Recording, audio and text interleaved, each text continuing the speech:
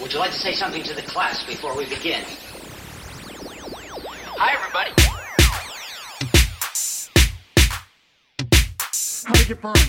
I mean, you know how it is. How'd it get burned? Rockin' and rollin' and whatnot. I'm gonna steal the Declaration of Independence. I wouldn't make you out to be a burglar, not in that outfit. Put the bunny back in the box. Alright, now loosen up. I'll be damned if I didn't get really turned on.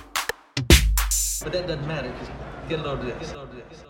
Welcome back to subsequent movie podcast Cajolta Club, the audio blog / experience where we are watching the filmographies of John Travolta and Nick Cage. And this week, Ryan, we're back with John Travolta, and my God, look who's talking from 1989, I believe. Not the worst thing that we've watched, I wouldn't say, but certainly one of the most upsetting things I think we've watched. I don't know what a good movie is anymore. I have forgotten the taste of a good film. I do not know them, have not seen them. So it's been a full month since the last time we watched a good movie on this podcast with Travolta's Blowout. Since then, we have seen Honeymoon in Vegas, Staying Alive, Deadfall, and now Look Who's Talking. 4 films, none of which I enjoyed. And tonight's offering may have been the most deranged of all of them, because even Nicolas Cage's off-the-rails performance in Deadfall does not even hold a candle to some of the, shall we say, challenging imagery of Look Who's Talking. Some of the very distressing, disturbing, and disquieting creative decisions enforced in the making of this very profitable film. I don't know why this movie was successful. I really don't. I guess before the internet, you just went to the theater and you saw whatever was there. I guess. I mean, this is, I think, of everything we've ever watched, and I include Borat and Bruno and like all that in this, I don't think I've ever been as immediately upset by a movie as I was with Look Who's Talking. Like, the absolute worst opening credits sequence Unforgivable. you could ever have in a movie. Everybody who looked at that opening credits sequence, signed off on it, said it was okay, put it to print, should be in jail. Abolish jail except for the people who made the sperm fertilizing egg sequence, which opens Look Who's Talking. And closes Look Who's Talking. Yeah, they were so proud of it. So the beginning of this movie starts out with like kind of a. Do you want to? I'm so scattered on this movie because I hated so much of it. So much of this movie pissed me off, bored me, drove me crazy, or just repulsed me that I just feel sick of it. We haven't even talked about it, and I feel sick of it. I fucking hated this movie, Niall. I hated this movie. I mean, I wouldn't go so far as to say I absolutely hated it on the level you did, but I didn't enjoy it. I was bored. I was distressed. I was led astray.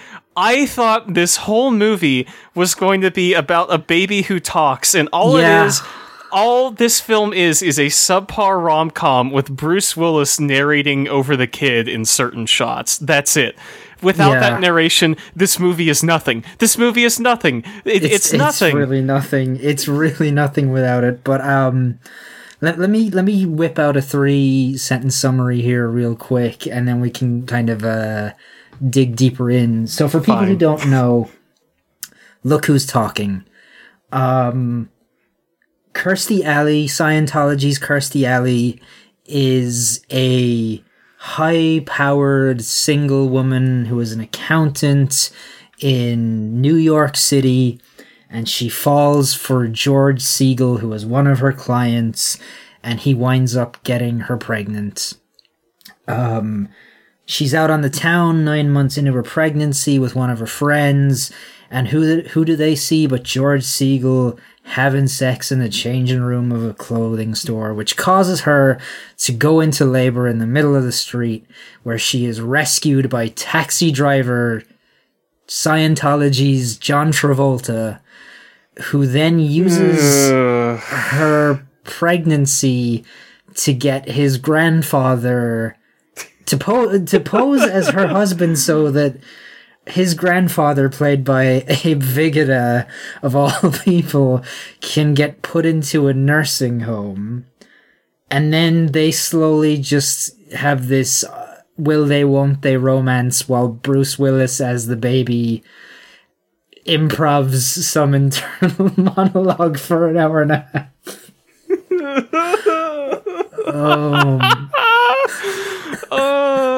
What were they thinking?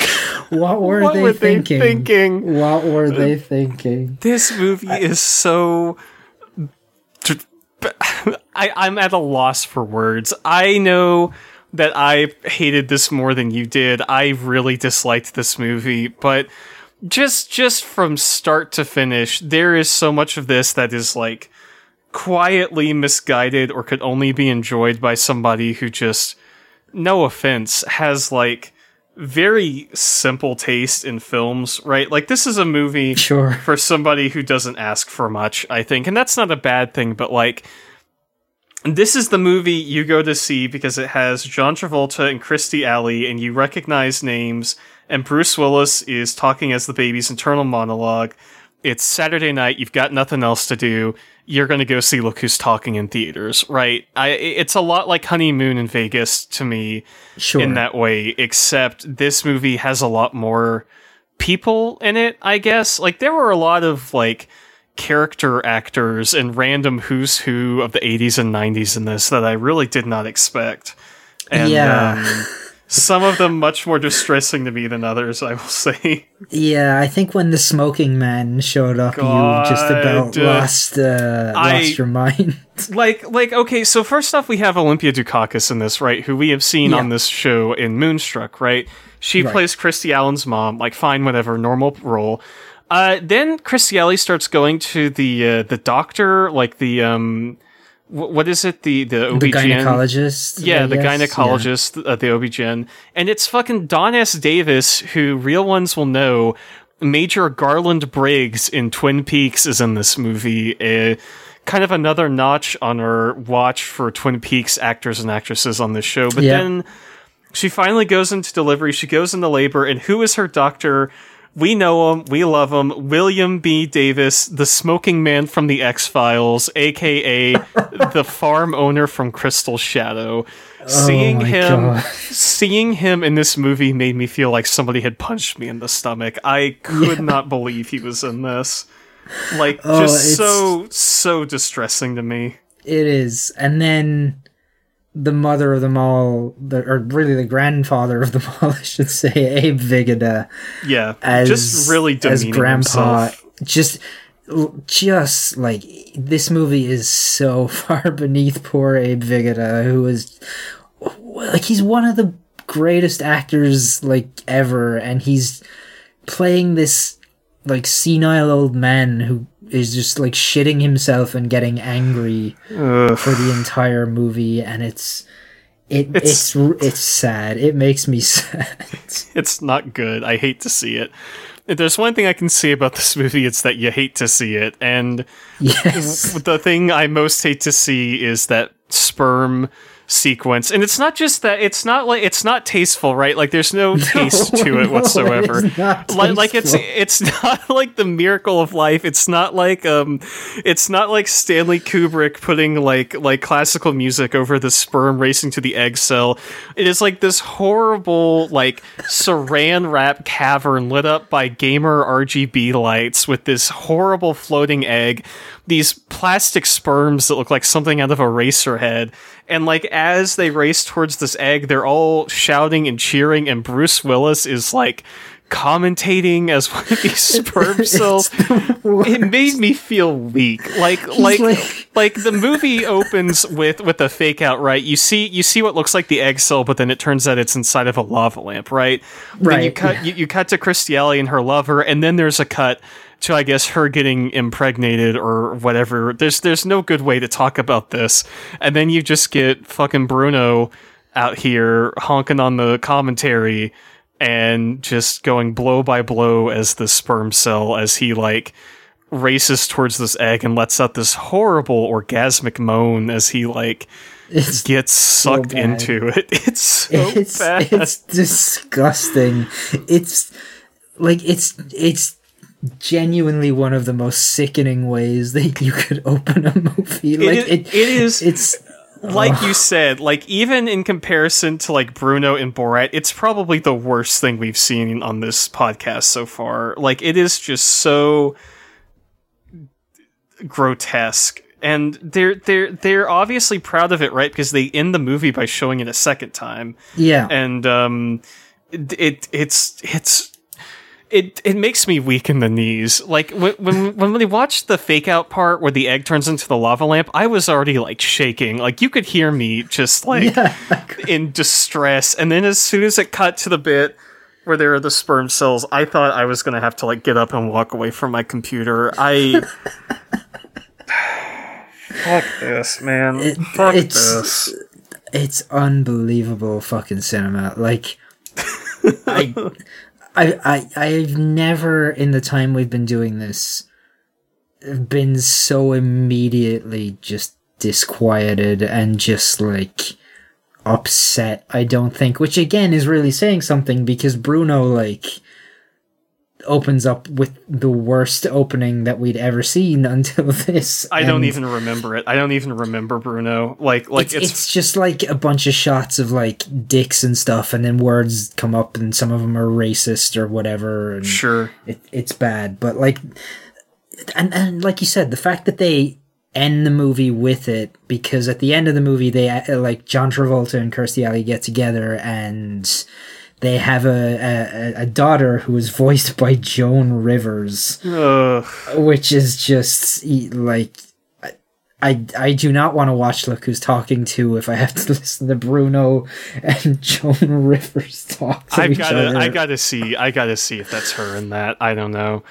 Oh my god! No, even worse. Who is it?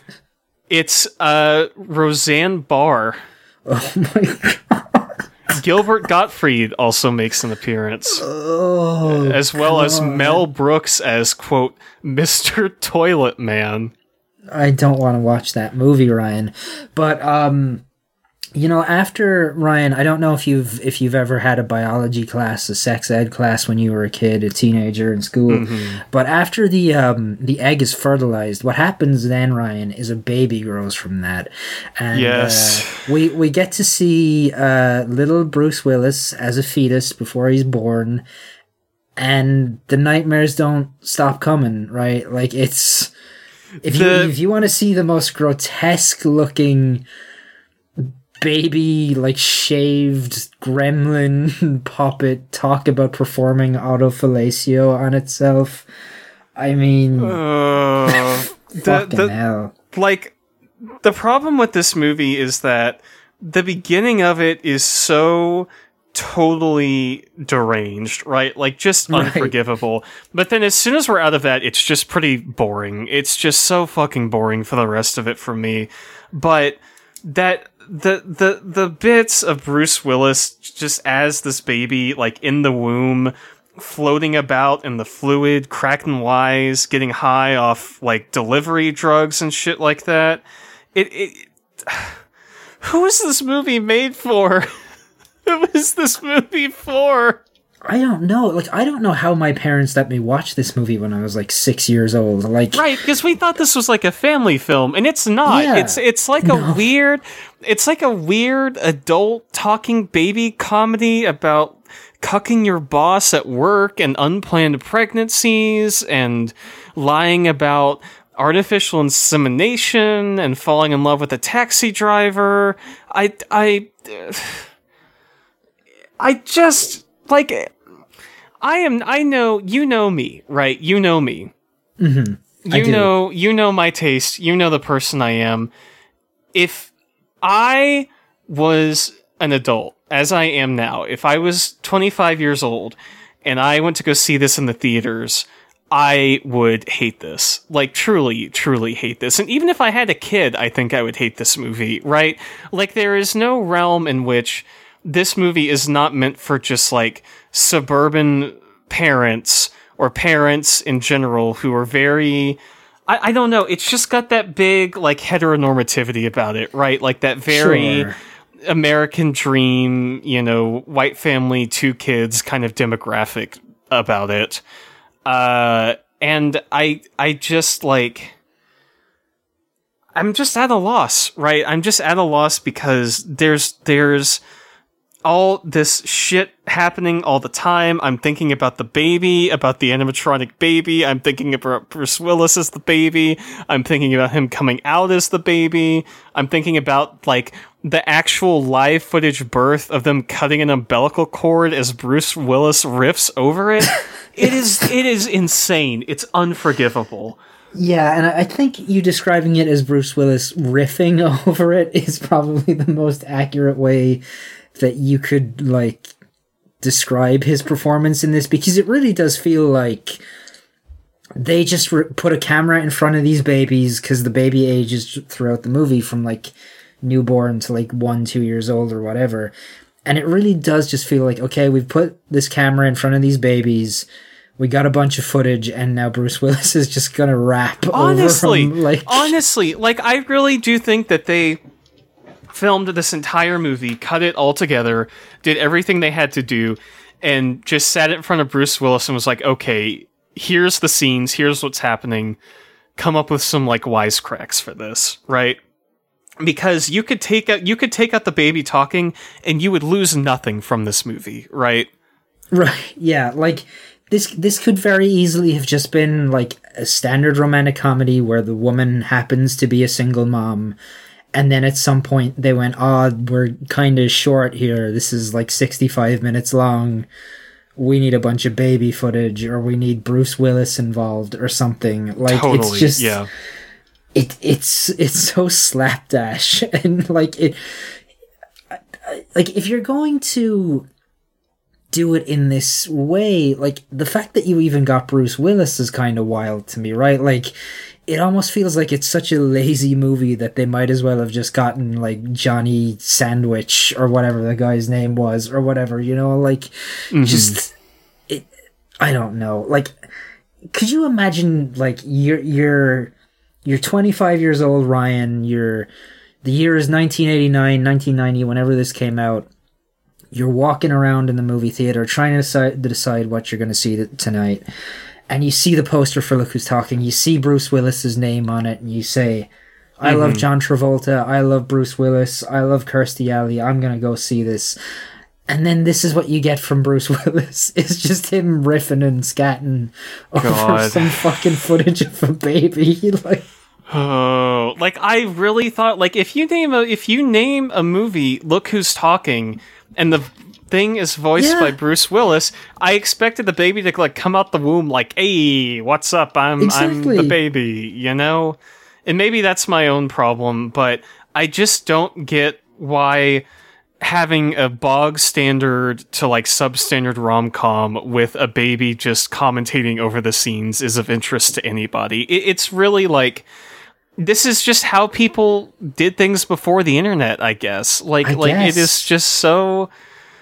It's just so quaint and weird. And not only that, but this, some trivia about Travolta with this movie is that we are firmly into has-been Travolta era at this point. Oh, yeah. So this was his first major acting role in 4 years. And then he eventually, like he didn't do a whole lot, like, between Staying Alive in 1983 and this in 1989, he was in, like, 3 movies, at least 3 movies that are on Letterboxd. And then between Look Who's Talking and Pulp Fiction, he's maybe in, like, 3 or 4 more. And that's a span of about, 5 years. So Staying Alive was kind of our last bastion of, I think you said Twink Travolta, like kind of the boyish, good looks, hot-blooded, like attractive Travolta.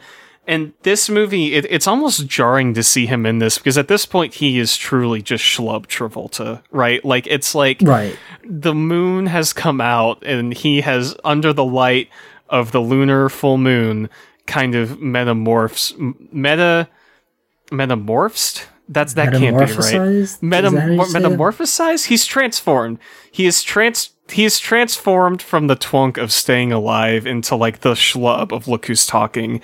And I think his acting skills have kind of gone along with him. There is like nothing here. I feel like he's just playing himself in this movie. Yeah, like it really does have the energy of, I used to be a big star and now I'm in this fucking movie that is being made for $7 million or whatever. Because this was a fairly cheap movie to make, but it did super well. I guess this maybe kind of the start of his resurgence. I guess Pulp Fiction really was, but yeah, he's not really bringing much to this. He's just kind of a guy, right? Like he's totally, yeah. He's got a little bit of a gut, he's kind of, he's visibly older. He's visibly like not in the like pro wrestler shape he was in Staying Alive. Like he's no longer, like you said, like he's no longer the boy toy Travolta, and now he is firmly like 35-year-old. I'm about to embark on an action career Travolta or whatever. Totally, yeah. Yeah, he's just kind of charmless, I think, in this movie, honestly. Do you want me to list off the like absolutely thankless films that he was in between this and Pulp Fiction? Sure. Look Who's Talking 2, Eyes of an Angel, Chains of Gold, Shout, a live-action Rocky and Bullwinkle thing called Boris and Natasha, in which he appears as himself, and then Look Who's Talking Now, and then Pulp Fiction. So I would not call this the beginning of his resurgence. No, apparently not. Apparently not. Yeah. I mean, I guess Look Who's Talking, if it got so many sequels, like I guess that's kind of a resurgence, right? Like that's kind of a thing. Yeah, like a commercial like resurgence, but maybe not like an artistic resurgence, right? Like yeah, I mean, did he even have an artistic resurgence? I mean, Pulp Fiction. Pulp I Fiction's would good, say, yeah, but like that's about it. Look Who's Talking Now. The third one was a box office bomb. It was made for $22 million, and it made $10 million at the box office. So that's the dog one, right? Yeah, that's the third one. Mm-hmm. Yeah. Okay. So I mean.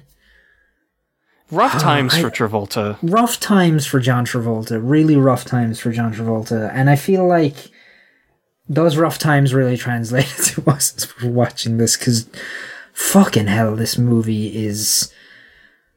Oh my god. I want to really talk about, because we're still kind of talking a little bit about the baby stuff and Bruno here. Sure. And we mentioned his like his obviously just riffing on stuff.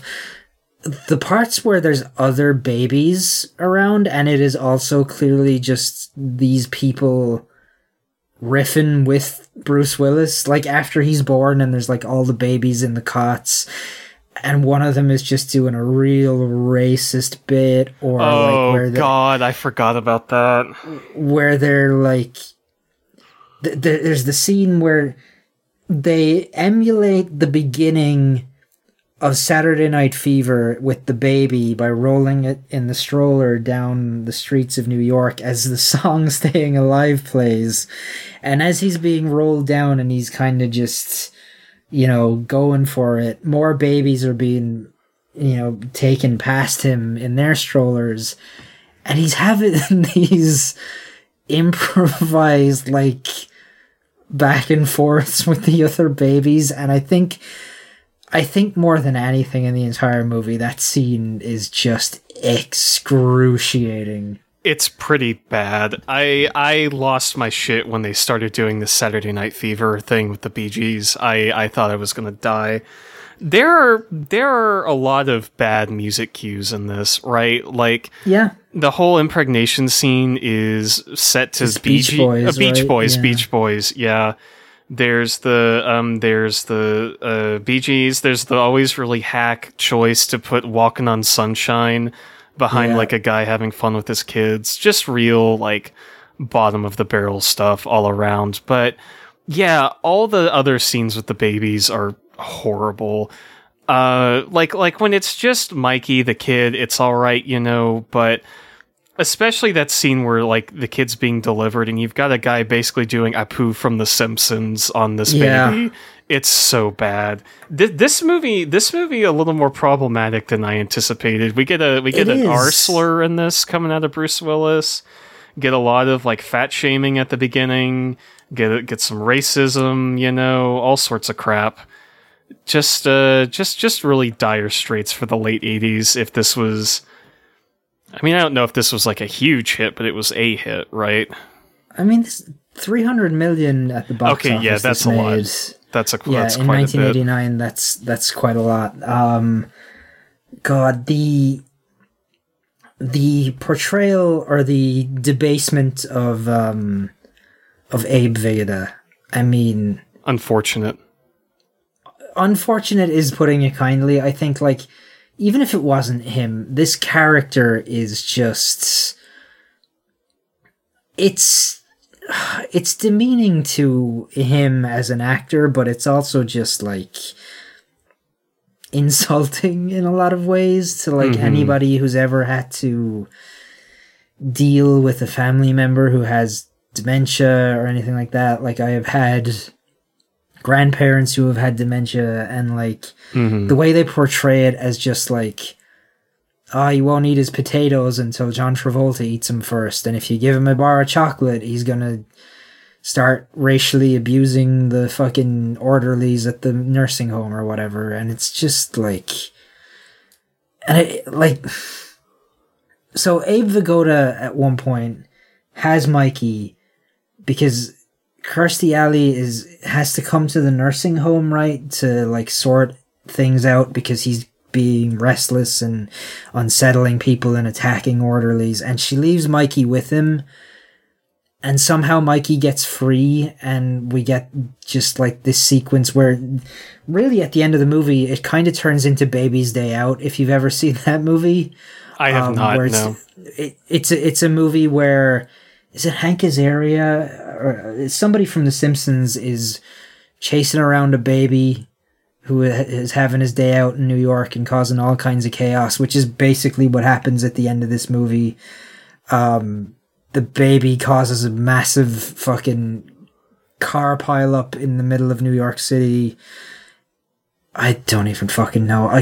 This movie's hard to talk about, right? Because it's like nothing happens, but it's also just this absolutely deranged cinema, like in every way possible. Like, Totally, it's just, yeah. I feel like I start talking about one thing and then like it brings up something else, because it's just a movie that feels like nobody thought about anything they were doing other than, oh yeah, that'll be funny, right? Like, it's Yeah, just, it really does feel like they just got all these people together and were like, okay, you know, $7 million to throw around. Talking baby, Bruce Willis, slap it together. People are gonna love it, you know, and I guess they did. But it doesn't have any sort of, I guess, deeper care or attention put into it, aside from just like assembling it and putting it on the screen, you know? And, you know, I don't expect every movie to have a, like, deft artist touch to it, right? You know? Sure. It doesn't, not everything has to be like, you know, auteur, but it's just thoughtless a lot of the time. I agree with you. Nothing really happens, but the stuff that does happen is treated normally, but is really just bizarre. Like, Travolta's basically stalking her character for most of this, which is not really out of the ordinary for the kinds of characters he plays. But no, but like when he shows up to her like apartment building and he's just like fucking around in her mailbox, and she's just like, what are you doing? Like, it's supposed to come off as him being like charming, right? But he's committing mail fraud by sending her mail addressed to him and stealing it from like the mailbox, and he's just hanging around downstairs in the lobby of her apartment. Like, he's doing things in this movie that he should be like in prison for. Sure. Like, it's This is simultaneously one of the most normal and least normal movies I've seen, like, ever.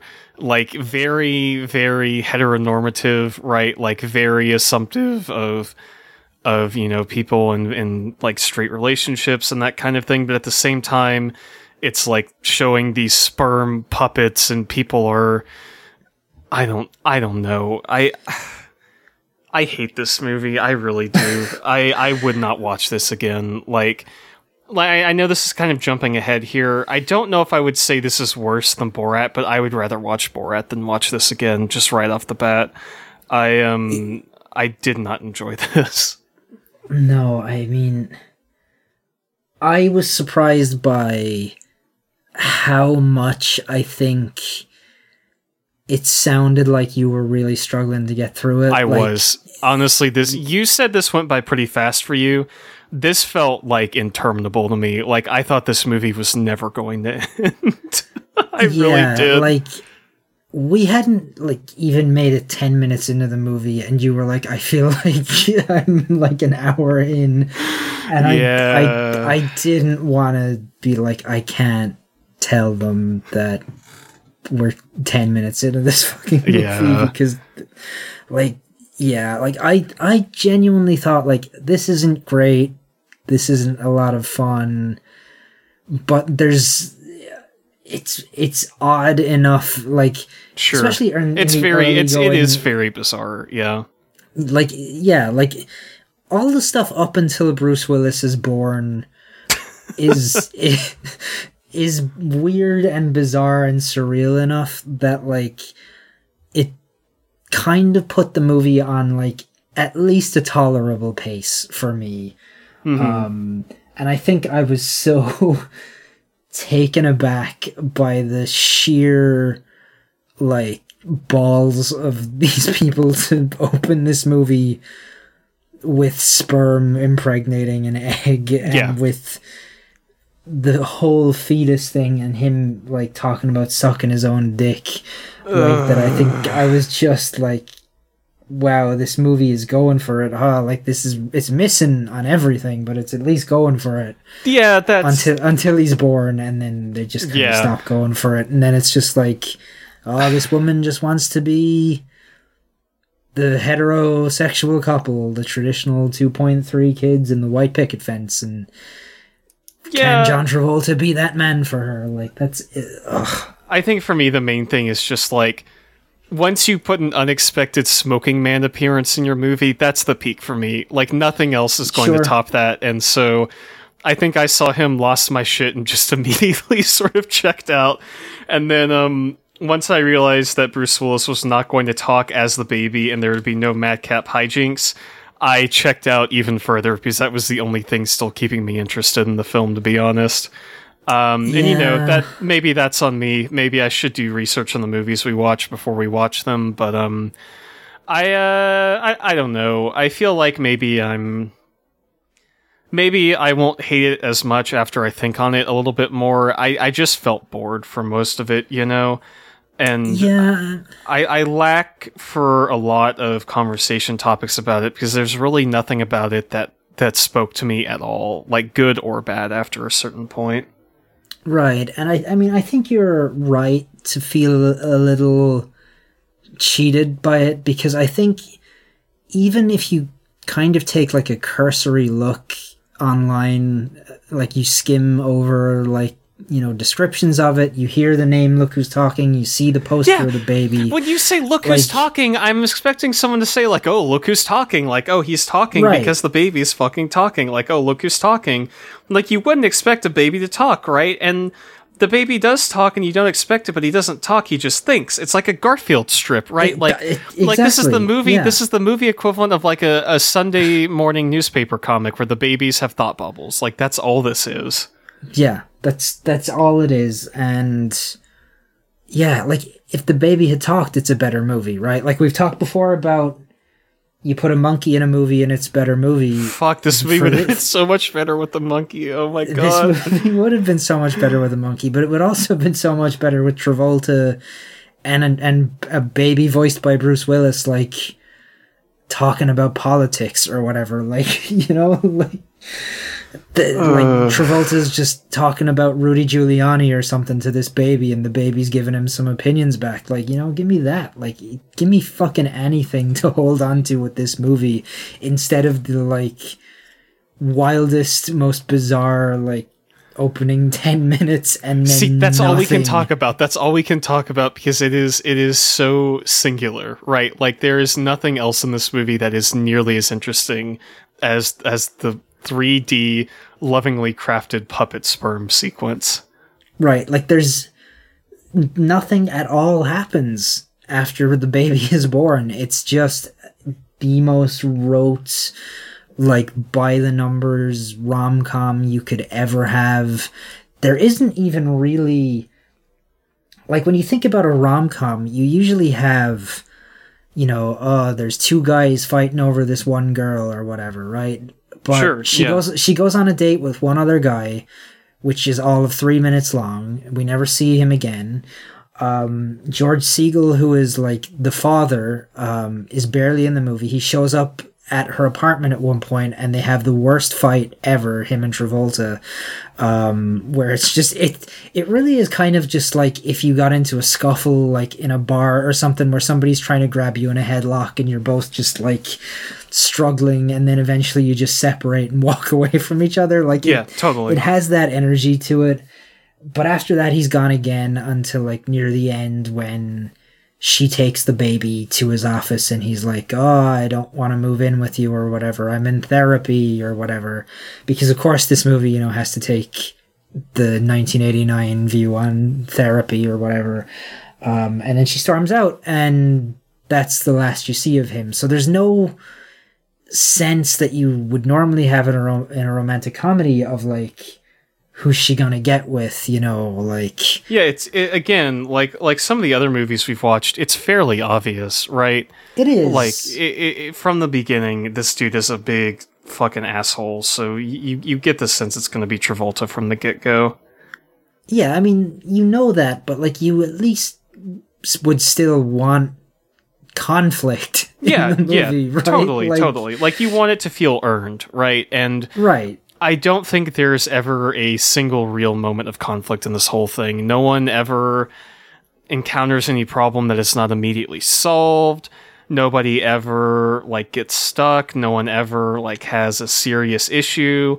Like, all the answers are already there from the very beginning, and anything that is attempted to kind of present a problem from these characters is there strictly to pad the runtime, right?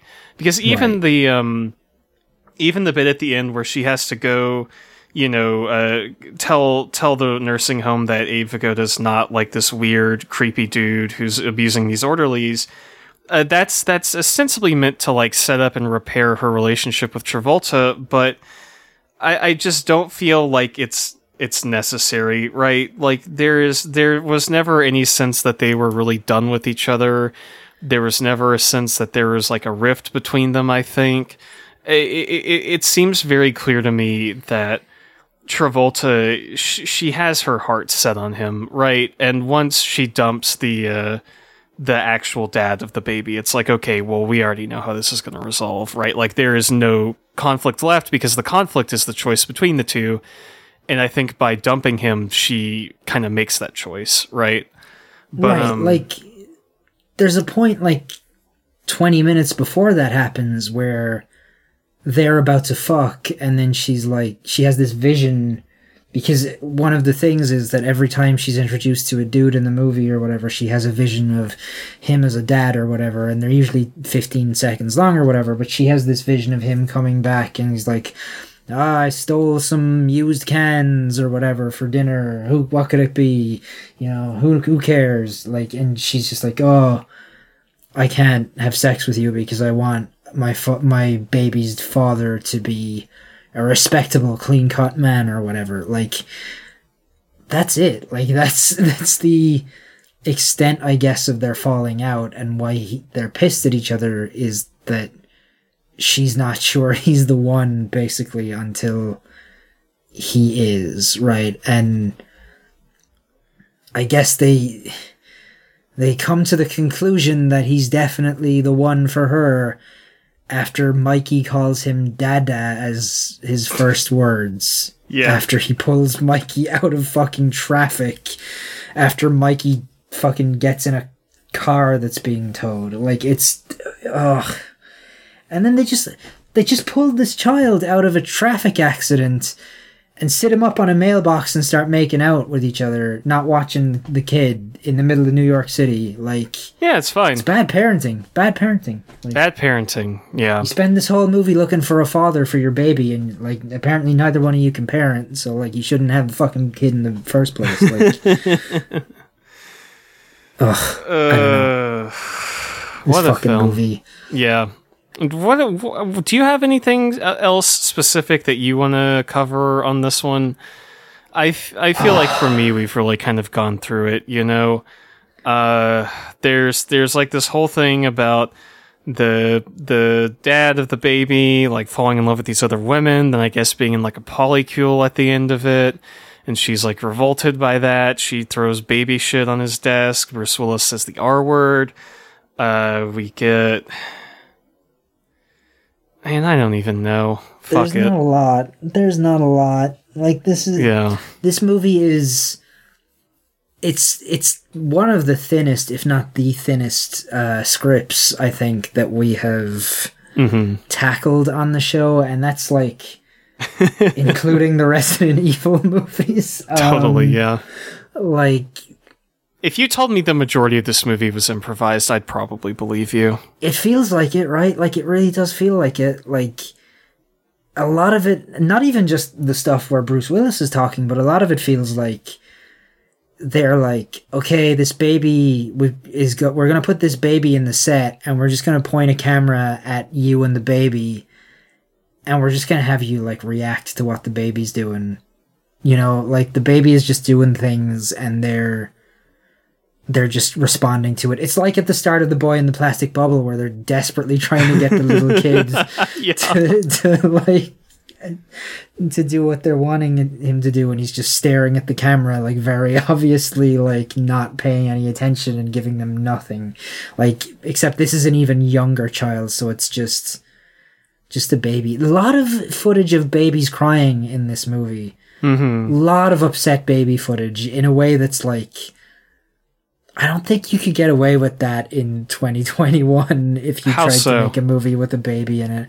It just feels like this baby is real upset, like, genuine. Like, when a baby is crying in a movie, that baby is legitimately upset. That baby doesn't know it's acting, right? Like, sure, yeah. You're taking a lot of footage in the early goings of this movie of just a very, very upset child, and I don't like it. I don't like seeing it. It doesn't feel right to me. It just feels like something that somebody would pull you aside and say, you can't really have the baby be so upset. Like, it feels almost like they're goading the baby in some way. Like, like John Travolta's standing out a shot and he's just like looking at the baby, just intimidating the baby or something. I don't know. John Travolta intimidating a baby. I love that. He puts on his gaudy voice and he says something about he's going to give him sleeping with the fishes. Oh, another New York movie, of course. Love another New York movie. Yeah, a lot of New York movies in this series, I guess. Yeah, totally. Yeah. I have a question for you that I kind of thought about near the end of the film. Okay. How does the, like, sentience work in this universe, right? Because this baby is born with, like, the mind of an adult, right? And this baby has an adult internal monologue all the way through when it's 1 year old. And assumedly when it's 2 years old, because they have the second baby, right? Mm-hmm. So at what point during the child's development does it stop being like adult Bruce Willis in a baby's body and have the like mental processes of a 2-year-old child? Do they just forget? Like, does it just fade away? Like, when you hit 3, do you just like flip a switch? Like, when you get your first memory, do you just immediately forget all the shit that you did when you were like man voice, like Joan Rivers voice? Like, help me out here. So I think what it is because after the baby is born and we get all the babies in the baskets, the racist Apu baby is like talking about how he's been reincarnated and how he's just remembering that he hates being a child or whatever, right? Uh-huh. So maybe that's it. Maybe it's some kind of like, it's the soul rather than the brain. I don't fucking know how to put that. Like, yeah. It's like the spirit that resides within Bruce Willis. So maybe what we're hearing is not like the baby actively having thoughts, but like a subconscious, right? Like a sort of exactly, yeah. deeply buried voice that maybe not even the baby itself is aware of, but we as the audience are privy to this like internal world that nobody can really sense, right? Mm-hmm. Yeah. So it's not Bruce. It's not like Bruce Willis baby that we're hearing. It's Bruce Willis baby subconscious that is being interpreted. These impulses and thoughts and actions and feelings, which are being sort of translated to us as viewers in the English language. Right. It's the spiritual entity that is Mikey as opposed to the physical form. The corporeal Mikey and the spiritual Mikey are two different things, I guess. Love that. There are bits at the beginning of this movie where he's in the womb talking and he kind of reminds me of Chucky. Like, just real, like... I think it's because the fetus is so obviously a puppet that you hear Bruce Willis coming out of it, and it's like, oh, this is just Chucky to me. This is child's play. It's very like, it probably is like just a Chucky doll that they cut the hair off of, right? Like, they didn't paint or whatever. Like, it's fucked up. Like when he's like, hey, give me some apple juice, and he's like pulling on the umbilical cord, and you're just like, God, what am I fucking watching? Like, who the fuck thought this was a good idea for a movie? I mean, dear God, I kind of wish the entire movie was like the first 10 minutes, because at least then it would be something to talk about, it'd be something memorable. I think that's our remake, right? Is that the full thing is just like from fertilization to birth, and the birth is the ending. And it's like a story about like what's going on while this baby like pilots this woman like a mech, right? And makes her drink a gallon of orange juice and steers her with the umbilical cord. God, it's Hideaki Anno's Look Who's Talking. Can't wait. Ugh. Oh Christ, Ryan, this fucking movie. I don't want to watch this ever again. No, I'm so glad I didn't put one of the sequels on here. I would have died. Yeah, oh my God. Could you imagine if we'd like just put one of the sequels, like not put the first one, just one of the sequels? I don't know if I could handle Roseanne Barr. Like, you add her into this, and I don't think I could. If I have to watch Roseanne Barr do baby voice for an entire film, I will get in my car and drive into the ocean. Like, just truly. That's so grim. It's the worst. Oh my God. So, I mean, is it better than Borat? I don't know. Sure. I like it less than Borat. I will say that. I personally will say it's worse than Borat because I found it much less entertaining than Borat, but just 5 out of 5 stars on the unbelievable meter for the sperm and the egg sequence set to Beach Boys Run Run Round I Get Around while Bruce Willis like commentates the sperm swimming towards the egg. Like you can really just watch from the beginning of this movie until she gives birth and then turn it off because that's you really can. That's all you need to see of this. Yeah, I kind of think I'd rather watch Borat than this. Borat's shorter than this. Borat's shorter than this. This is one of those ones that's kind of like in a very liminal space, right? Because I think it certainly has elements which are better than Borat, but the whole experience to me was just nothing, right? Like after a point, it just gave nothing to me. So I don't know.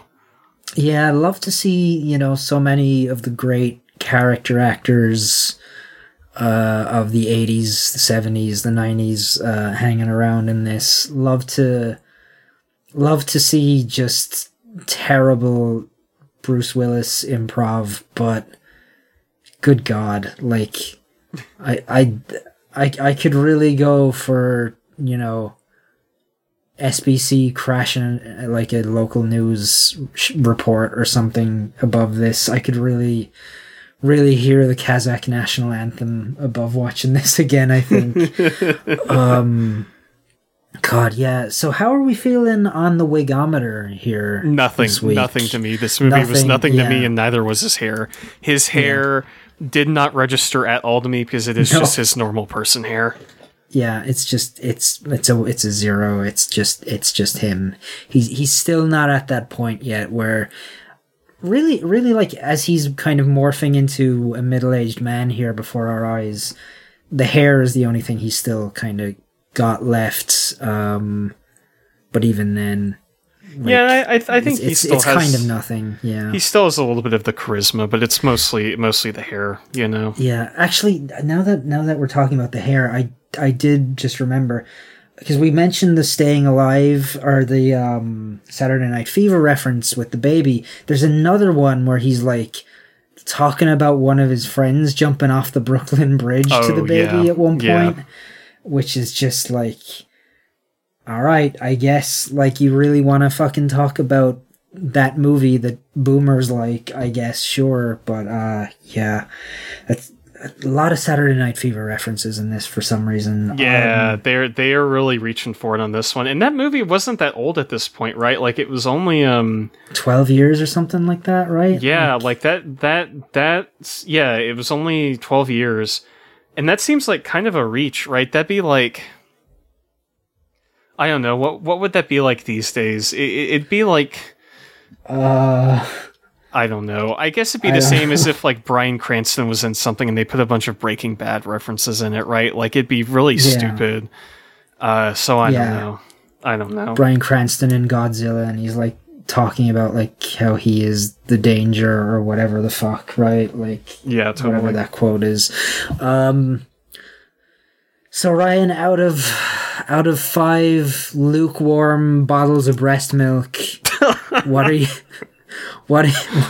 giving Look Who's Talking? 1 star.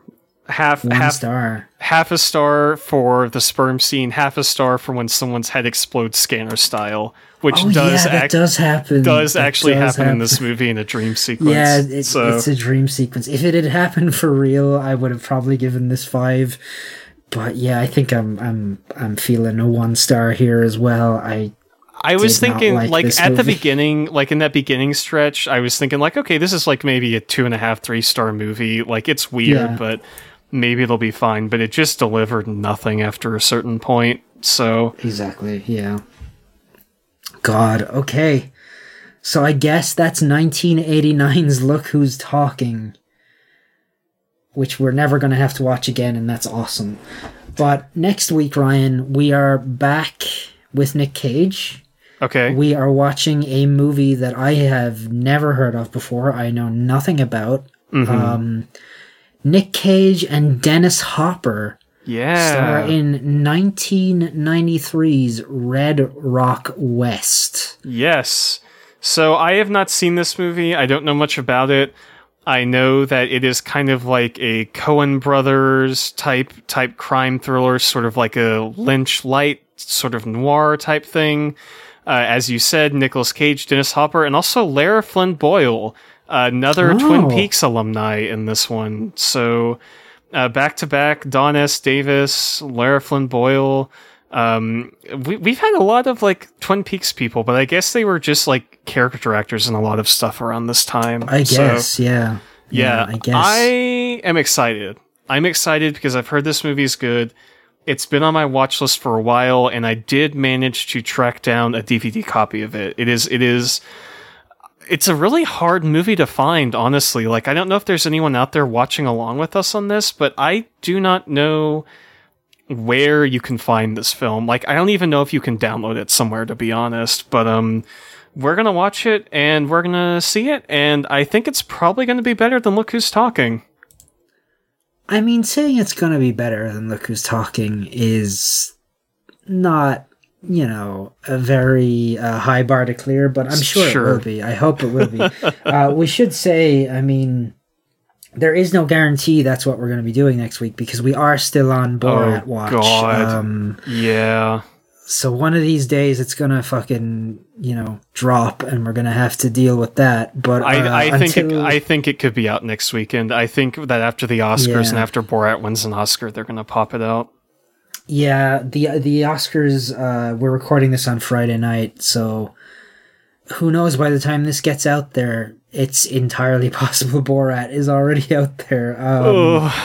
In which case, next week will be Borat, unfortunately. But yeah, it's coming. We can't avoid it. It's going to happen sooner or later. So we're just going to have to take our medicine. But until then, Ryan, you do another show on the internet. Where can people find that? Yeah, if people want to listen to my other show, I do Emojidrome with Sylvie from Friends at the Table. You can find that on Twitter at Emojidrome or on any sort of podcast place. I think our last episode was the framed picture emoji, and that was a lot of fun. Hopefully that'll be out by the time this goes up. If you want to find my Twitter, I am at Kursgoat, and my Letterboxd is at Sewerpeak, Peak. How about you, Niall? Yeah, you can find us on Twitter at Borat Club. You can email us at boratclubcast@gmail.com. I am also on Letterboxd at EmoChrist. If you enjoy the show, please leave us a like, a review, or a rating wherever you get your podcasts. We very much appreciate it, and we very much appreciate the support. Next week, probably Red Rock West. I don't know why that's so hard for me to say, but I almost get it wrong every time. Or it'll be Borat, if not that. So I know which I hope it is. Yeah, until then, thank you, Ryan, as always, for joining me. Thank you at home for listening. Stay safe, and we will talk to you soon. See you soon.